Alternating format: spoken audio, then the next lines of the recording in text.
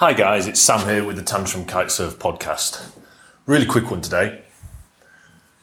My old advice, whenever anyone asks me if they want to get into wave riding, what do I do?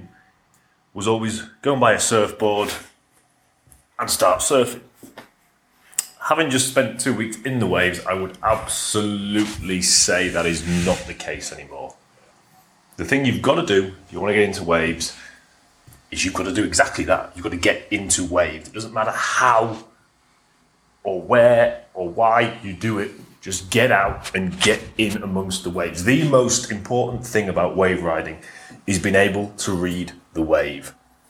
Your positioning on the wave, understanding how the wave works, how the waves are going to be formed, where they're going to come in from, how it's going to work with the wind, That is 90%, I would say, of wave riding. If you can get yourself in the right position, at the right time, on the right wave, on the right day, you're going to have a great session, no matter what board you're riding. Yeah, obviously later on, you want to start riding a surfboard.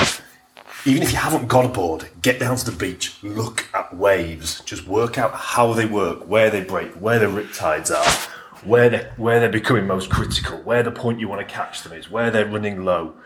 All these things help. Just sitting on the beach and watching waves can help. Just get into the waves in any way possible.